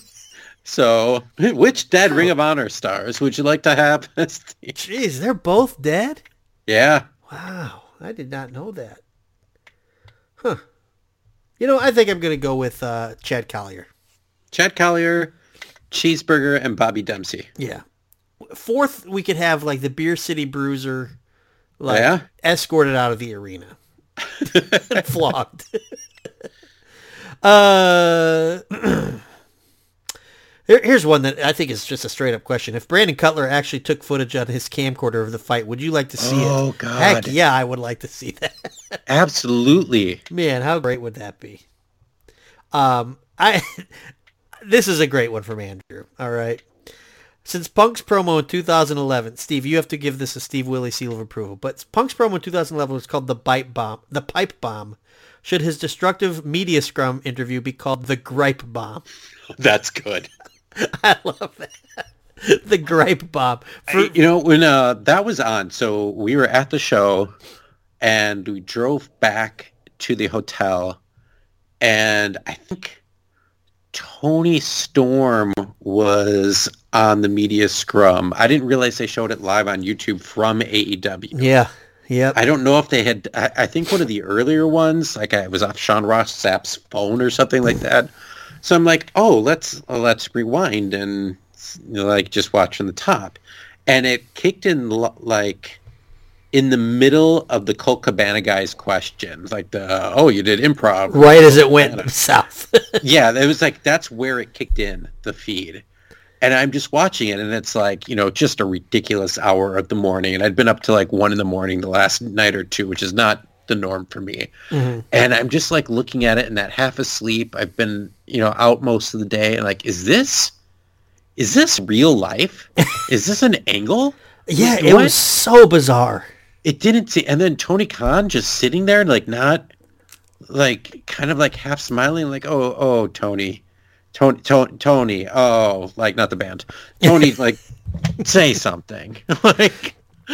Well, and then too, like I mentioned on the last episode, whatever version I was watching too, it was also like the microphones were odd, where everyone's voice was really deep, like James Earl Jonesy.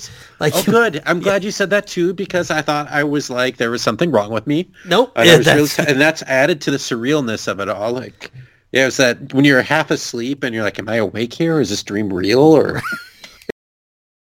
it's very, very bizarre. Yeah, I like the Grape Bomb. That's good. I like Grape Bomb. I think that's really good. I hope that catches on and Andrew gets the credit for that. But we got a couple more, and then we'll get out of here. What if Daniel Garcia, his current storyline is he a wrestler or is he a sports entertainer? What if Daniel Garcia, after being torn, decides he actually wants to be a librarian? Joins Peter Evel. Yeah, I was going to say we just let go of the wingman. I mean, they're still... True. Yeah.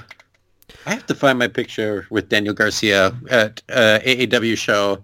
Brett and I left, and he was like sitting next to the trunk of my car. Oh, that's awesome.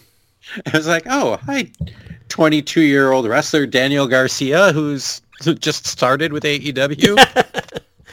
Yeah, man, he's been pretty well, I think. By the way, he won the Pure title. We haven't really recapped anything in the last week. 2 consecutive 3-segment matches on that show. Yeah, that was. Let's take 2 minutes and just say, in the wake of everything that happened after Out, what a really solid show Dynamite was last week. So that last hour, I think I texted you. Yep. You said it was made for you. It was made for me. Like the Danielson Page match. Oh, now, obviously not up to the first 2 matches, which they had, which are like all-time AEW matches. Agreed. But, just a great tournament match to try to get the crowd and more so the viewer, I think, because the live experience is, for any show, is going to be better than watching it. But just trying to get in the good graces of the viewer, Paige, who's like, oh, what are they going to do with him? He's getting, and then Danielson, who can, wrestle the proverbial broomstick to a good match, and then just do this straight up pure match with Yuta and Garcia as the main event. Yep. Over Danielson and Page. Yeah. Which was a really brave decision, I think, on Tony Khan's part to put like the two young guys who a year ago no one even knew who they were. Right. Yeah, like Wheeler Yuta was losing in 40 seconds this time a year ago. And a couple of months before that, they were, wrestling in Rhode Island at a bar. Right. Right. Yeah. And not just the matches. We had some, like MJF and Moxley cut a great promo. Yeah, Moxley's promo is better than MJF's. Yeah. Even. I mean, if you're an MJF fan, that's exactly what you love about the guy. Right. But Moxley really like a rah-rah type promo that probably the backstage needed to hear, Yeah, you come up, he's, hey, I'm the leader, and also, you know what, I'm pissed off and I'm kind of embarrassed. Yep. And like, good, like, now there's like, your shoot promo in a way that, oh yeah, yeah, you should be embarrassed. Yeah, these are grown-ass men that are at the top of the company. Over stuff that happened so long ago. And it was so piddly. Yeah. Like, even too, like, again, I said at the top of the show, I don't want to talk too much. I don't really like hearing, like, did you hear this?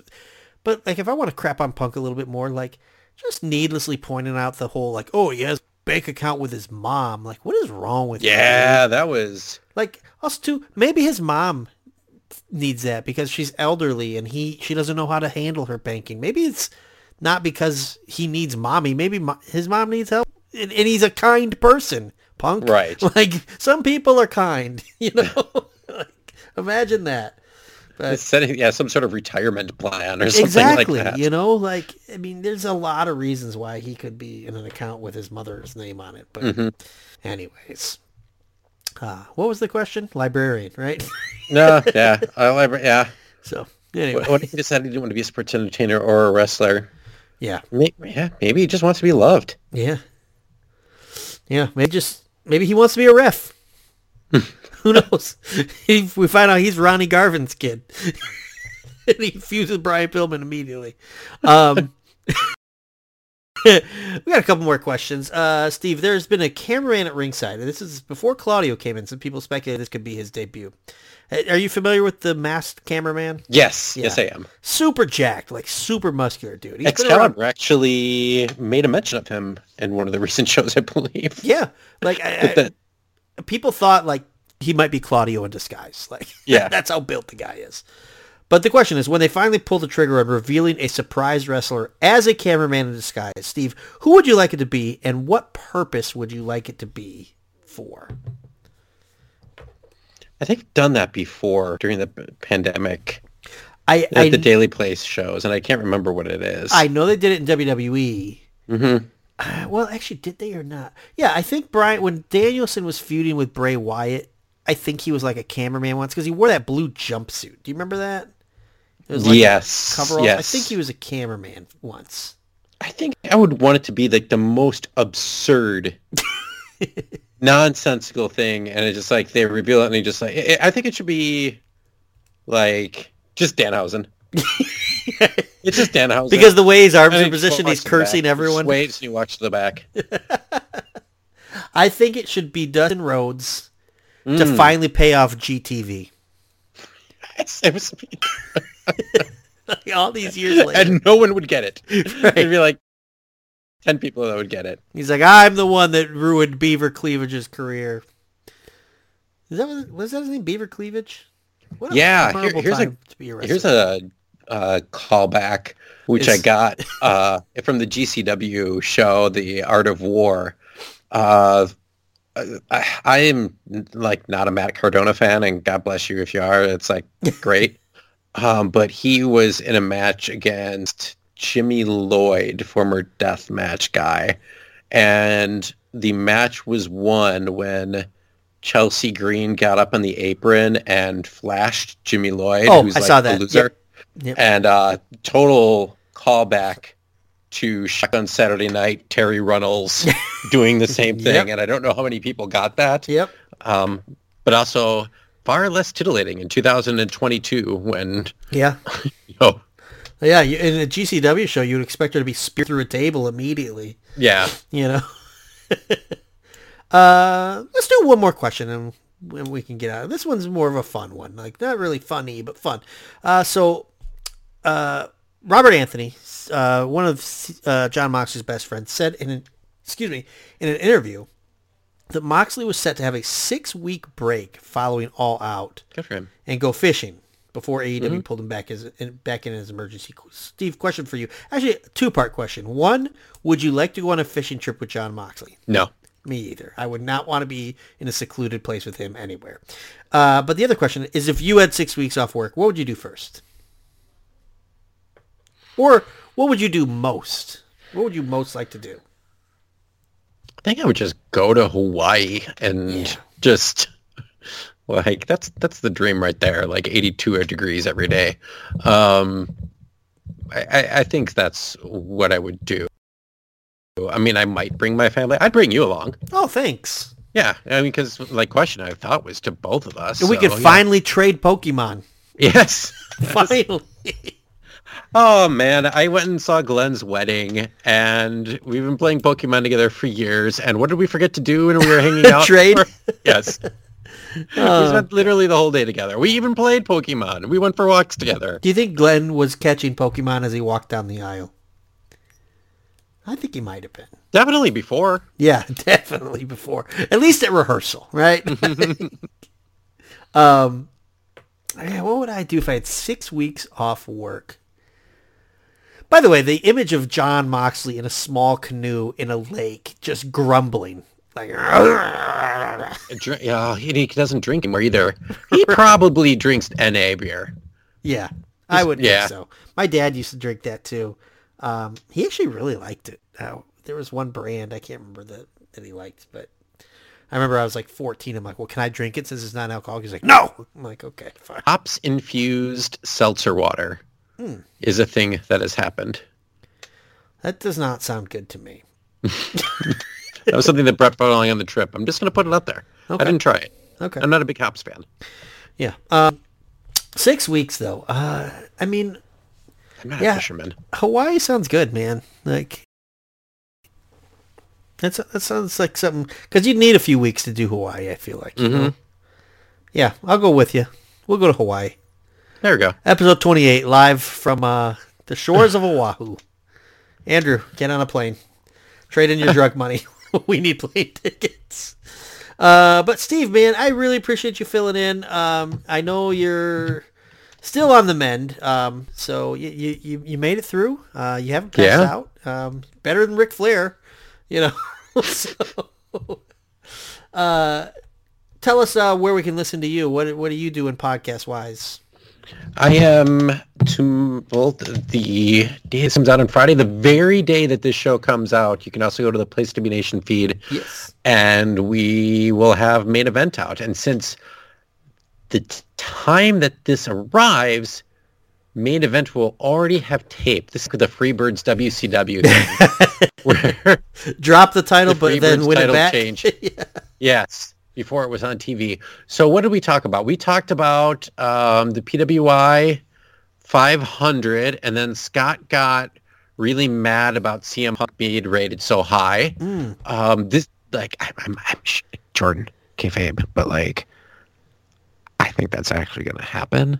No, I believe it. Like, I believe it. You know, so hang on. When we did episode 200, I was actually kind of shocked to hear him disparage Punk because Scott loved Punk. I think Punk is going to be the new Moxley for Scott. At least this one's warranted, I feel like. Yeah. At some point, we're going to get back into the TNA watch, but I got to be honest, it's a lot of work. Yeah, it is. It's a lot of work to do it. I take all the notes, and you have to be in a certain mood to do it. Yep. So, that I am doing. You can follow me on Instagram. Is probably the best place. Is Steve Willie and then the number 1. Yep. I don't put as many pictures as I should on there because I don't know. I like pizza's been the big thing lately. I realize my Facebook is becoming a meme account. Like, I don't even... Like, if I post anything, like, legitimate, it just devolves quickly in the comments. So I just post memes. You You know. Hey, if you listen to this show, go on Facebook and donate to my kids' baseball team. Oh, okay. If you're a listener of the show and you go and you donate to my kids' baseball team, I will give you a shout out on every podcast that I do. Perfect. That sounds great. So you'll have to make your donation known then, so Steve can know who you are that's donating. Also, too, you and I are actually taping another podcast this coming week, but I don't think it drops for like a month or so because we're doing some Halloween-related stuff over at the Mothership, the original Place to Be podcast, correct? Yeah, I don't know if I've been on that show in hundreds of episodes. I think I got blacklisted. I'm going to bring that up since you'll be with me. I think you should. Why was I blacklisted on this show? Yeah, it's probably because you kneeled when they played Hulk Hogan's theme song during that one live watch of Nitro. Oh, that's probably right. That's probably what it was. You were protesting his pasta shop. That's true. I saw they just an independent company did a show in the Mall of America. It looked really cool. It had a lot of AEW guys. Yeah, I mean they let Orange Cassidy do it. Yep. I want to say, is it called First Wrestling? Yeah, First Wrestling's out of Minneapolis. Yep. They actually, oh man, I can't think of the name of the venue that they do. Shout out to CRZ, Christopher Robin Zimmerman. I'm sure he's not listening, but I talk to him frequently now. He's out in Minneapolis, but it's the venue. I think it's First Avenue. I think that's why it's called First Wrestling. They would wrestle out of First Avenue, which is the location that Prince did a lot of his shows at. That's cool. And I know Eric Cannon is former big indie star who just mistimed his career. Yeah, definitely. Just would have been huge if all this AEW and Ring of Honor stuff happened a couple years earlier. So this show was Orange Cassidy wrestled Effie. It was called Saturday Night Nitro, and if you watch any clips, the entrances, like the Chirons, matched old Nitro and stuff. That's cool. Yeah, Ethan Page was on this show. I'm kind of looking. Rob Van Dam was on the show. I don't know if he was gonna he faced Dante Martin and. Oh, that's right. Dante Martin is the one that I was thinking of. Yeah, and they ended up tagging together at the end or something. Yep. The main event just got J.J. Williams from Wrestling Observer was tweeting. The main event just got trust busted. Why not mention him one more time? Sonny Kiss and Arya Daivari both showed up. Nice. To interfere in the RVD Dante Martin match. Oh, I thought you were going to say John Moxley, Sammy Guevara. Yeah.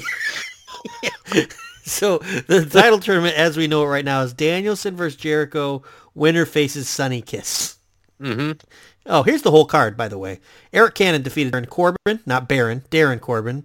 Oh, yeah, Eric. Yep, he's another Minneapolis guy. Ethan Page defeated Jah-C, Jah-C. So there's another one. Yep. Yeah, there's another one that we could put in our letter ratings. Yeah. Still below Big E. The first Wrestling Uptown VFW champion, Devin Monroe, defeated Brandon Gore, Lindsay Dorado, hey, we mentioned him too, and Riley Jackson in a four-way match. Free Range Kara defeated Billy Starks with Lisa Marie Varon, which is Victoria, correct? Yeah. As a special referee. Orange Cassidy beats Effie. Thunder Frog won a Rumble match against... former Chikara guy. Yeah, listen to this cast of characters. Warhorse, Dark Sheik, Badger Briggs, Black Stallion, ESQ, I don't know if like MJF ripoff, Ryan Cruz, Shane Black, and Lore. Colt Cabana defeated Dak Draper, so I don't think CM Punk made an appearance. RVD was a no contest with Dante Martin, and then they teamed up and defeated the Trustbusters in the main event, as you said you thought happened. So that sounds like a fun little indie show.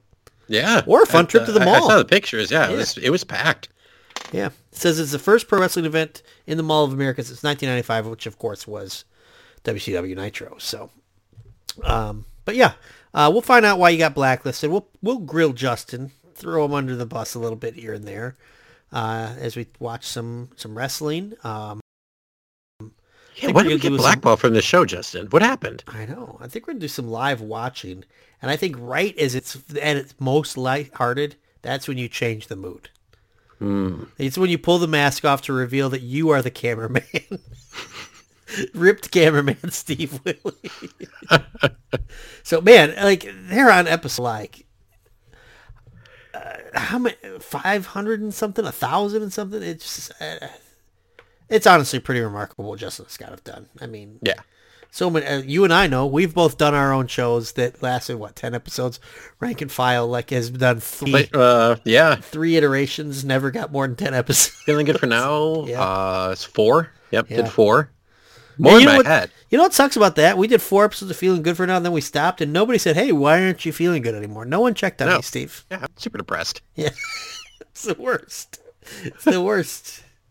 I've been eating muffins and yelling at people for years. CM Punk does it. I am the only person who got COVID and gained weight during COVID. That is me. I had like half a pizza today. So I think you did not lose your sense of taste, which is a good thing. No, I did not lose my sense of taste. I've probably gained a couple pounds while having COVID. Honestly, when I had COVID, because I put on the COVID, not from having COVID, but from like quarantining and stuff, like we were like, me and my friend, we're going to exercise, we're going to go for walks, and instead I was like, I'm just going to watch more Tiger King and order out again. And I gained weight, and when I actually got COVID, I'm like, low key, I kind of hope I lose my sense of taste, so I just eat vegetables. I was hoping the same. Yeah, didn't happen. It did not happen. So, but anyway, Steve, I'm glad you're doing better. I will talk to you again less than a week. We'll be taping another show together. For those of you who are still listening, Andrew Reich is not here. He will be back. We worked you guys. Thankfully, it did not turn into a shoot. Steve is eating a muffin, though, so I think it's probably time to go. Steve, do you have any grievances you want to air before we go off the air? Do I have any grievances? Yeah, I do want to know why we've been blackballed from the Place to Be podcast. I'm dying to know.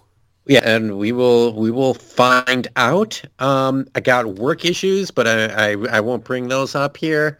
Okay. Any other grievances? Is your kid's baseball team getting jobbed by anybody? Any bad umps?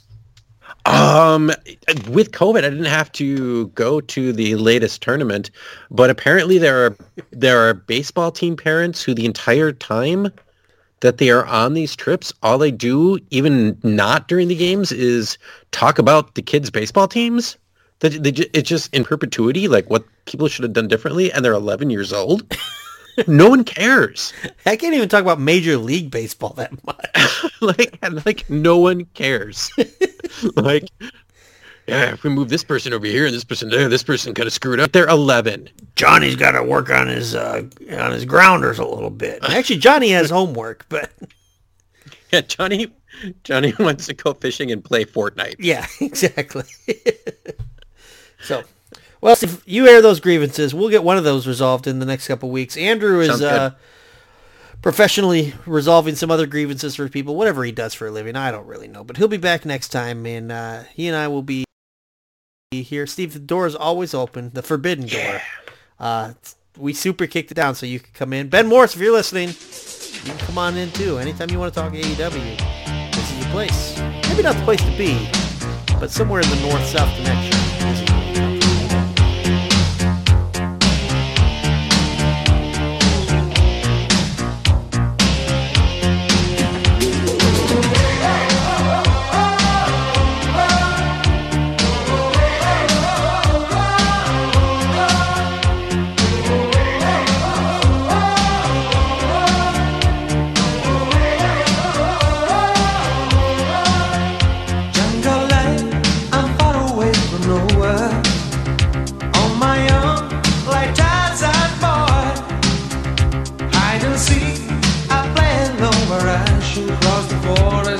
This is on a sunny afternoon.